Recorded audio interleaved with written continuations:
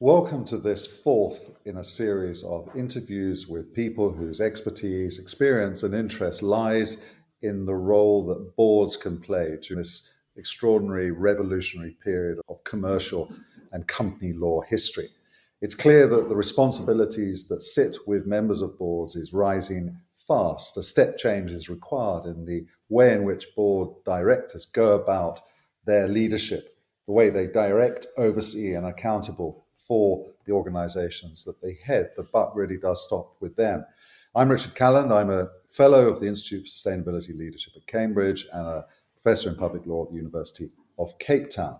In this series, we've looked at the changing relationship between the executive and the board. We've looked at the legal responsibilities, increasing as they are on board directors. And we've talked about the role that governance plays as a binding glue that links purpose, strategy, and the execution of legal responsibilities, including, of course, reporting.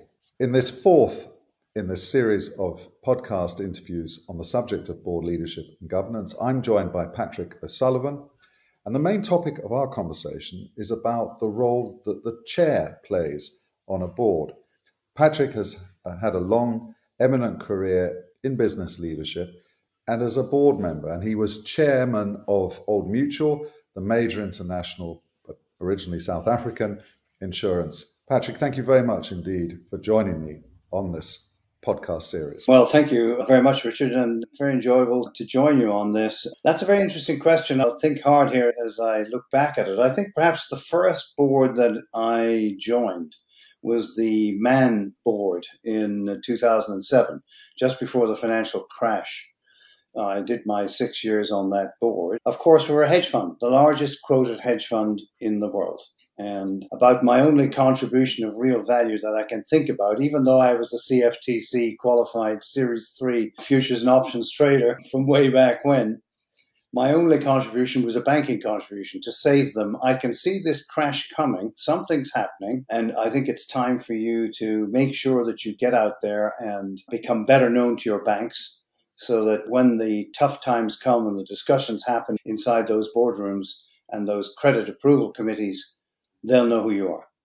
And indeed, so it turned out. And Man Group is still doing very well. That was an extraordinarily exciting time. It harps back to when I ran futures and options broking for Bank of America in London at the time of the crash in October 87, which was even more exciting. I'm speaking to you from sweaty, strangely thundery Cape Town today. And there came a time in your career where you came south towards us here in South Africa with the Old Mutual board. Please tell us about that. Yeah, well, just prior to that, at the end of the 90s, I was CEO of a company called Eagle Star, which was an African subsidiary of which was SA Eagle. Then subsequently, I became CFO of the Zurich Insurance Group based in Switzerland and became chairman of that group, even though it was wholly owned at that point in time. So then later, from the Man board, I ended up in a position where some people thought that I was fit to run an insurance company that had a spot of bother, which indeed it did. It was having some solvency issues after the crash in 2009. And I'm happy to tell you that the South African authorities, the central bank, were very helpful in responding to that challenge. I joined the group as chairman in 2010, and I was there till we listed Old Mutual in Joburg in 2018. And that was a very big event in South African economic affairs, to have this big company go to London, then come back again. South Africa is a complicated place, Patrick, and you and I have talked a few times in the past about the kind of complex dilemmas you had to encounter, because as chair of that board, it wasn't just about the kind of hardcore commercial decisions. There was a whole range of external complexities that you had to understand and get to deal with, and some hardcore politics as well. Oh, there were. Absolutely right. Because of the solvency challenges of the financial crash, Pravin Gordhan was the Minister of Finance. And he believed that that whole episode proved that the move by Old Mutual to list in London in 1999 didn't make sense. So that was the politics of it. And he was very clear in making his case for bringing Old Mutual back to South Africa.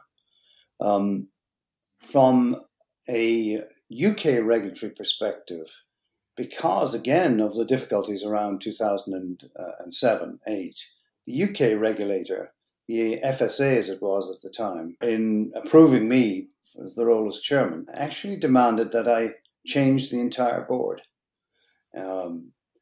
And I said I would do it over 3 years, but I certainly wouldn't do it immediately, because when I examined all of the issues, it was clear that the board had lost sight of perhaps some of their key responsibilities, but not all of them. And they were being collectively blamed for the situation the company found itself in. So are you saying, Patrick, that you wanted to get to know your team, as it were, and find out really the strengths and weaknesses of the individual board members before making drastic choices about who should stay and who should go? Absolutely.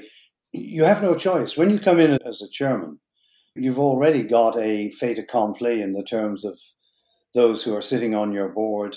Some of them may be ready for a change, but that tends to be, in a properly managed board, a very carefully orchestrated change process, and not everybody leaves at once or at one point. That would be disastrous.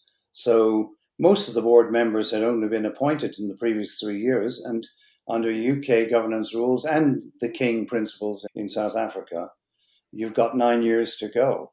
So I had to carefully orchestrate a situation to determine whether I thought the regulator really had done their review properly as to where the board had fallen down, and make judgment accordingly.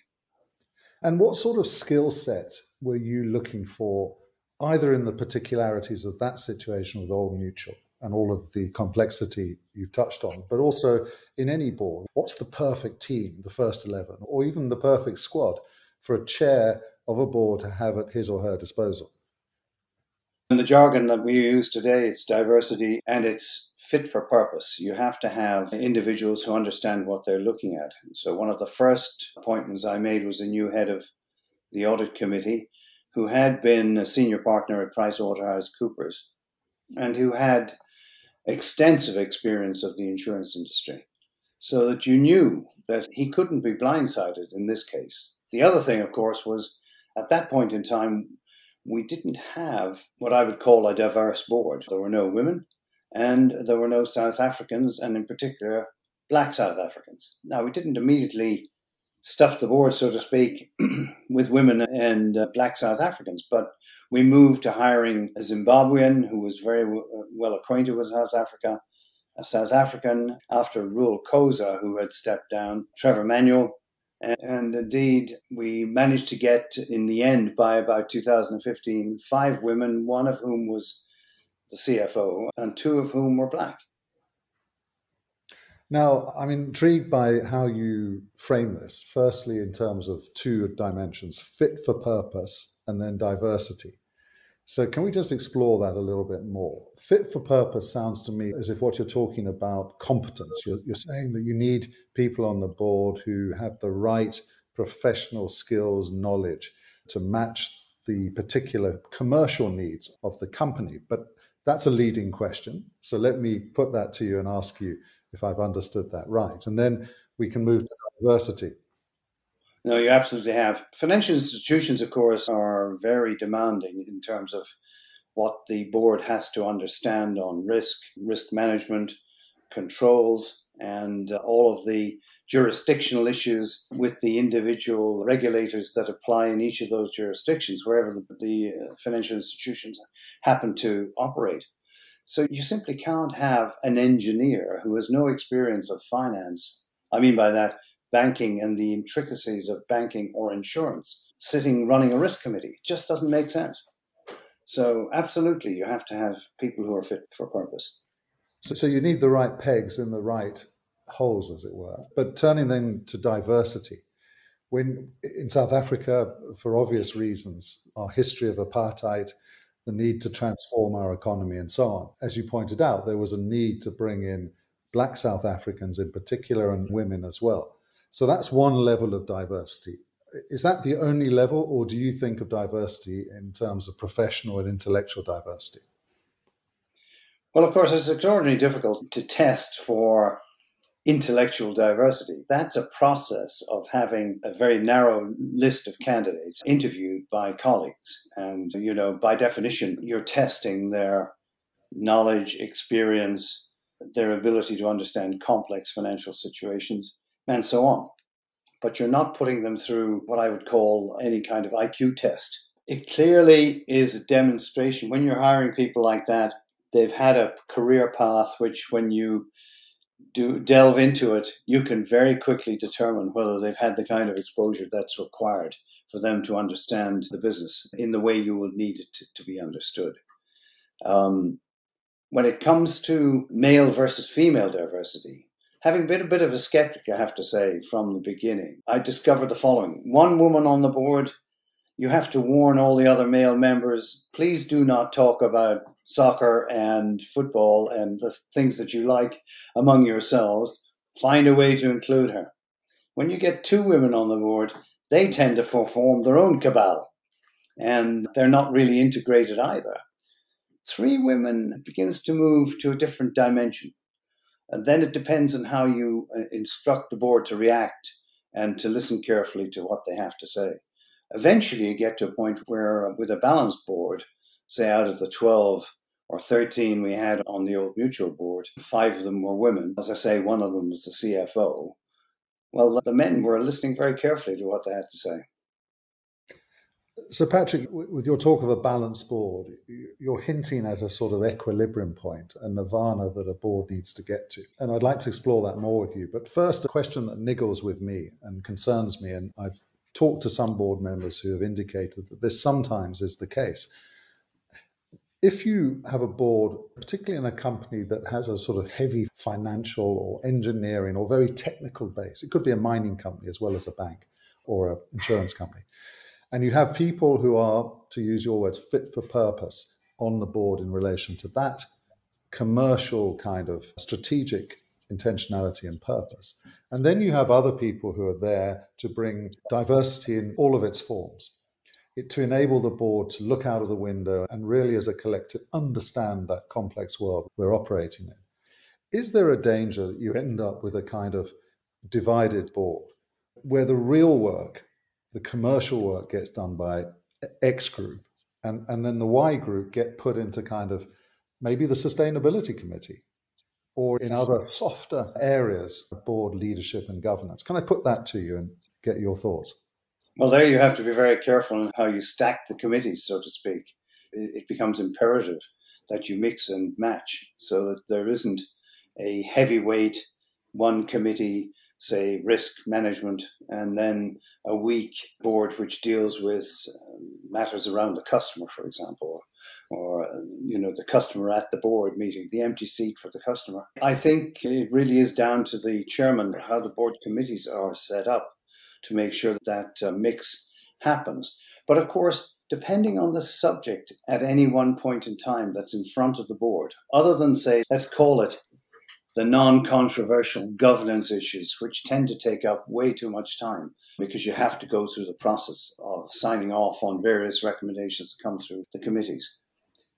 When subjects arise that are critical and of a different aspect to each other, different people react in different ways to each of those issues as they're put in front of the board. It's to the chairman to make sure that those people he or she believes have the expertise are brought firmly into the conversation, and that the rest of the board gets time to hear their views.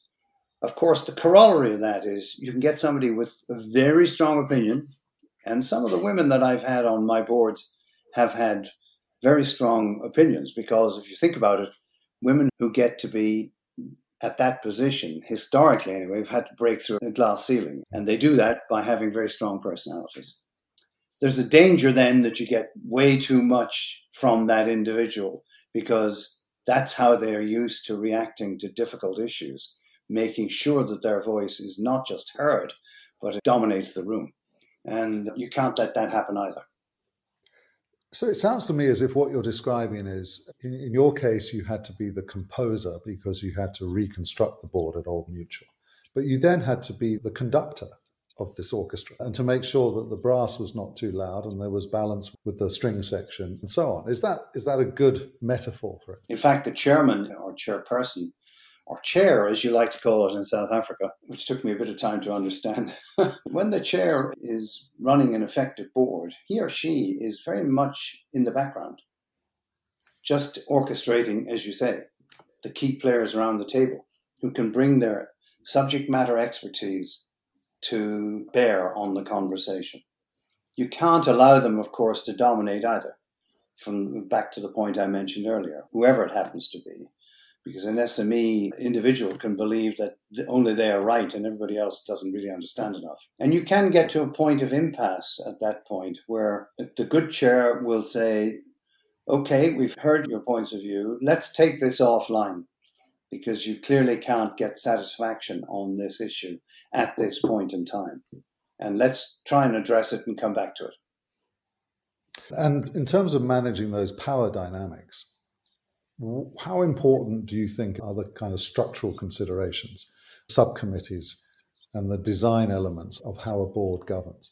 What have you learned from your many years of experience in this role? You can't govern without them. That's the most important point, because you simply don't have the time available in a board to address meaty subjects in the way that they need to be addressed, which they can be in a committee. You can have too many committees, and the tendency now, of course, with a lack of IT skills necessarily at the age group that you have of a board, which tends to average in the early 60s or something like that. So they start talking about how are we going to get hold of the young people in the millennials and get them into the debate. Okay, let's form a subcommittee. But the reality is the committee, it can be too detached from what the board needs to be hearing. It's a very difficult thing to get absolutely right. But as chairman, of course, you do spend quite a bit of your time attending the committees. You have no say in them, but you have to listen to what's going on. So, Patrick, to then move the conversation towards sustainability and the need for a full integration of sustainability strategy into business strategy, how important is the structure at that point? There's a sort of debate that goes on as to whether one should have a sustainability committee or whether, in fact, one should try and mainstream sustainability thinking into the board in all of its thinking and decisions. Where are you at on that?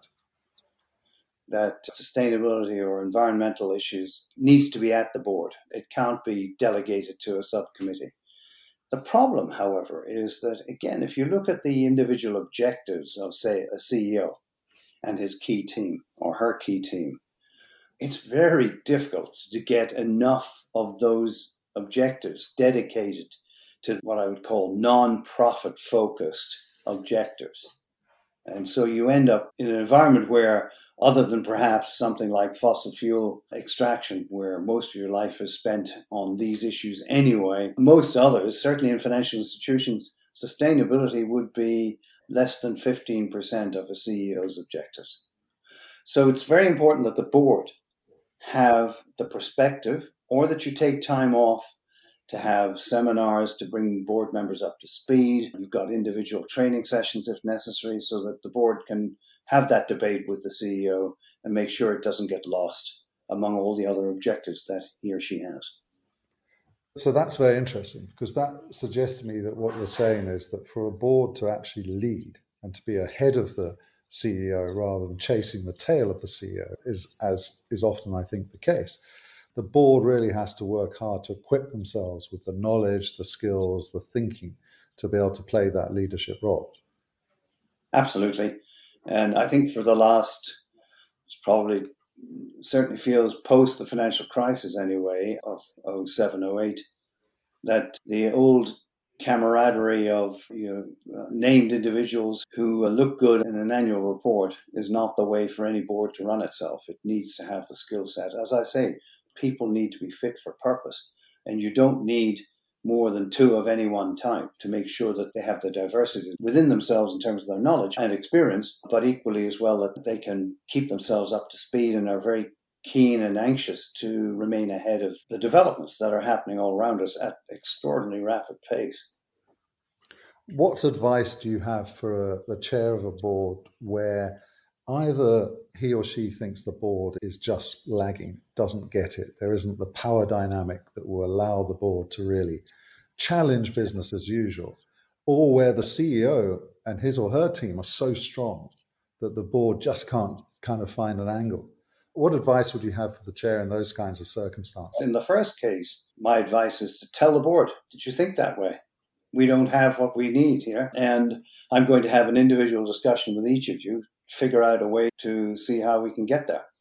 And at the back of your mind, of course, as the chair, is to think, well, if I'm not happy with the conversation I have one-on-one subsequent to this with the individual members, I'm going to have to sit down and have that tough conversation about how long they're going to remain on the board. And that's the difficult part aside from hiring and firing a CEO, that's the most difficult job of a chairman. In respect of whether they have the technical knowledge or not, the way to get it is to immerse the whole board, including the CEO and some of his or her key leaders, the key management team, in getting the best advice you can get so that the board becomes proficient as a whole. When you've got a board where the CEO is so dominant, then the board better have a chair that can stand up to that position. It isn't for each member of the board themselves to take on the CEO, but it is definitely for the chairperson to take on the CEO in a constructively critical way. To say to the CEO, look, I think you're being too strong in the way you're advocating this position right now. And if you don't agree with me, feel free to talk individually to each member of the board and see what they think. But then the chairman needs to circle back with each individual member of the board and say, how did your conversation go? And what's your conclusion from it? How do we collectively address this issue? If you have to do it, you do it in the board-only session where it's only non-executives. And even if necessary, taking the CEO out of the conversation. Now, that's a dangerous thing to do because when you go into those non-exec discussions only with a CEO in attendance, he or she is there to listen to what the non-execs are saying, not to dominate the conversation. And sometimes when it gets very difficult, then you have to ask the CEO to step out of the room, at which point, of course, the CEO begins to wonder, well, how long am I going to be around here for? But those things happen. And of course, that is what leadership is often about, being able to navigate the delicate politics of those kind of situations and to govern an organization that ensures that it can achieve its purpose. I'm sure that you, like CISL, are available to help guide and advise chair people of committees and boards, I should say, that have this serious task to perform as business enters this brave new world, this dangerous new world, in which many of the things we've taken for granted for so long are now very much imperiled. So, Patrick, thank you very much for your wisdom, your thoughts, and your commitment to board leadership at this point in your career, and for sharing your insights from your long and eminent career with us in this podcast. Thank you very much. Great pleasure, Richard. Thank you very much.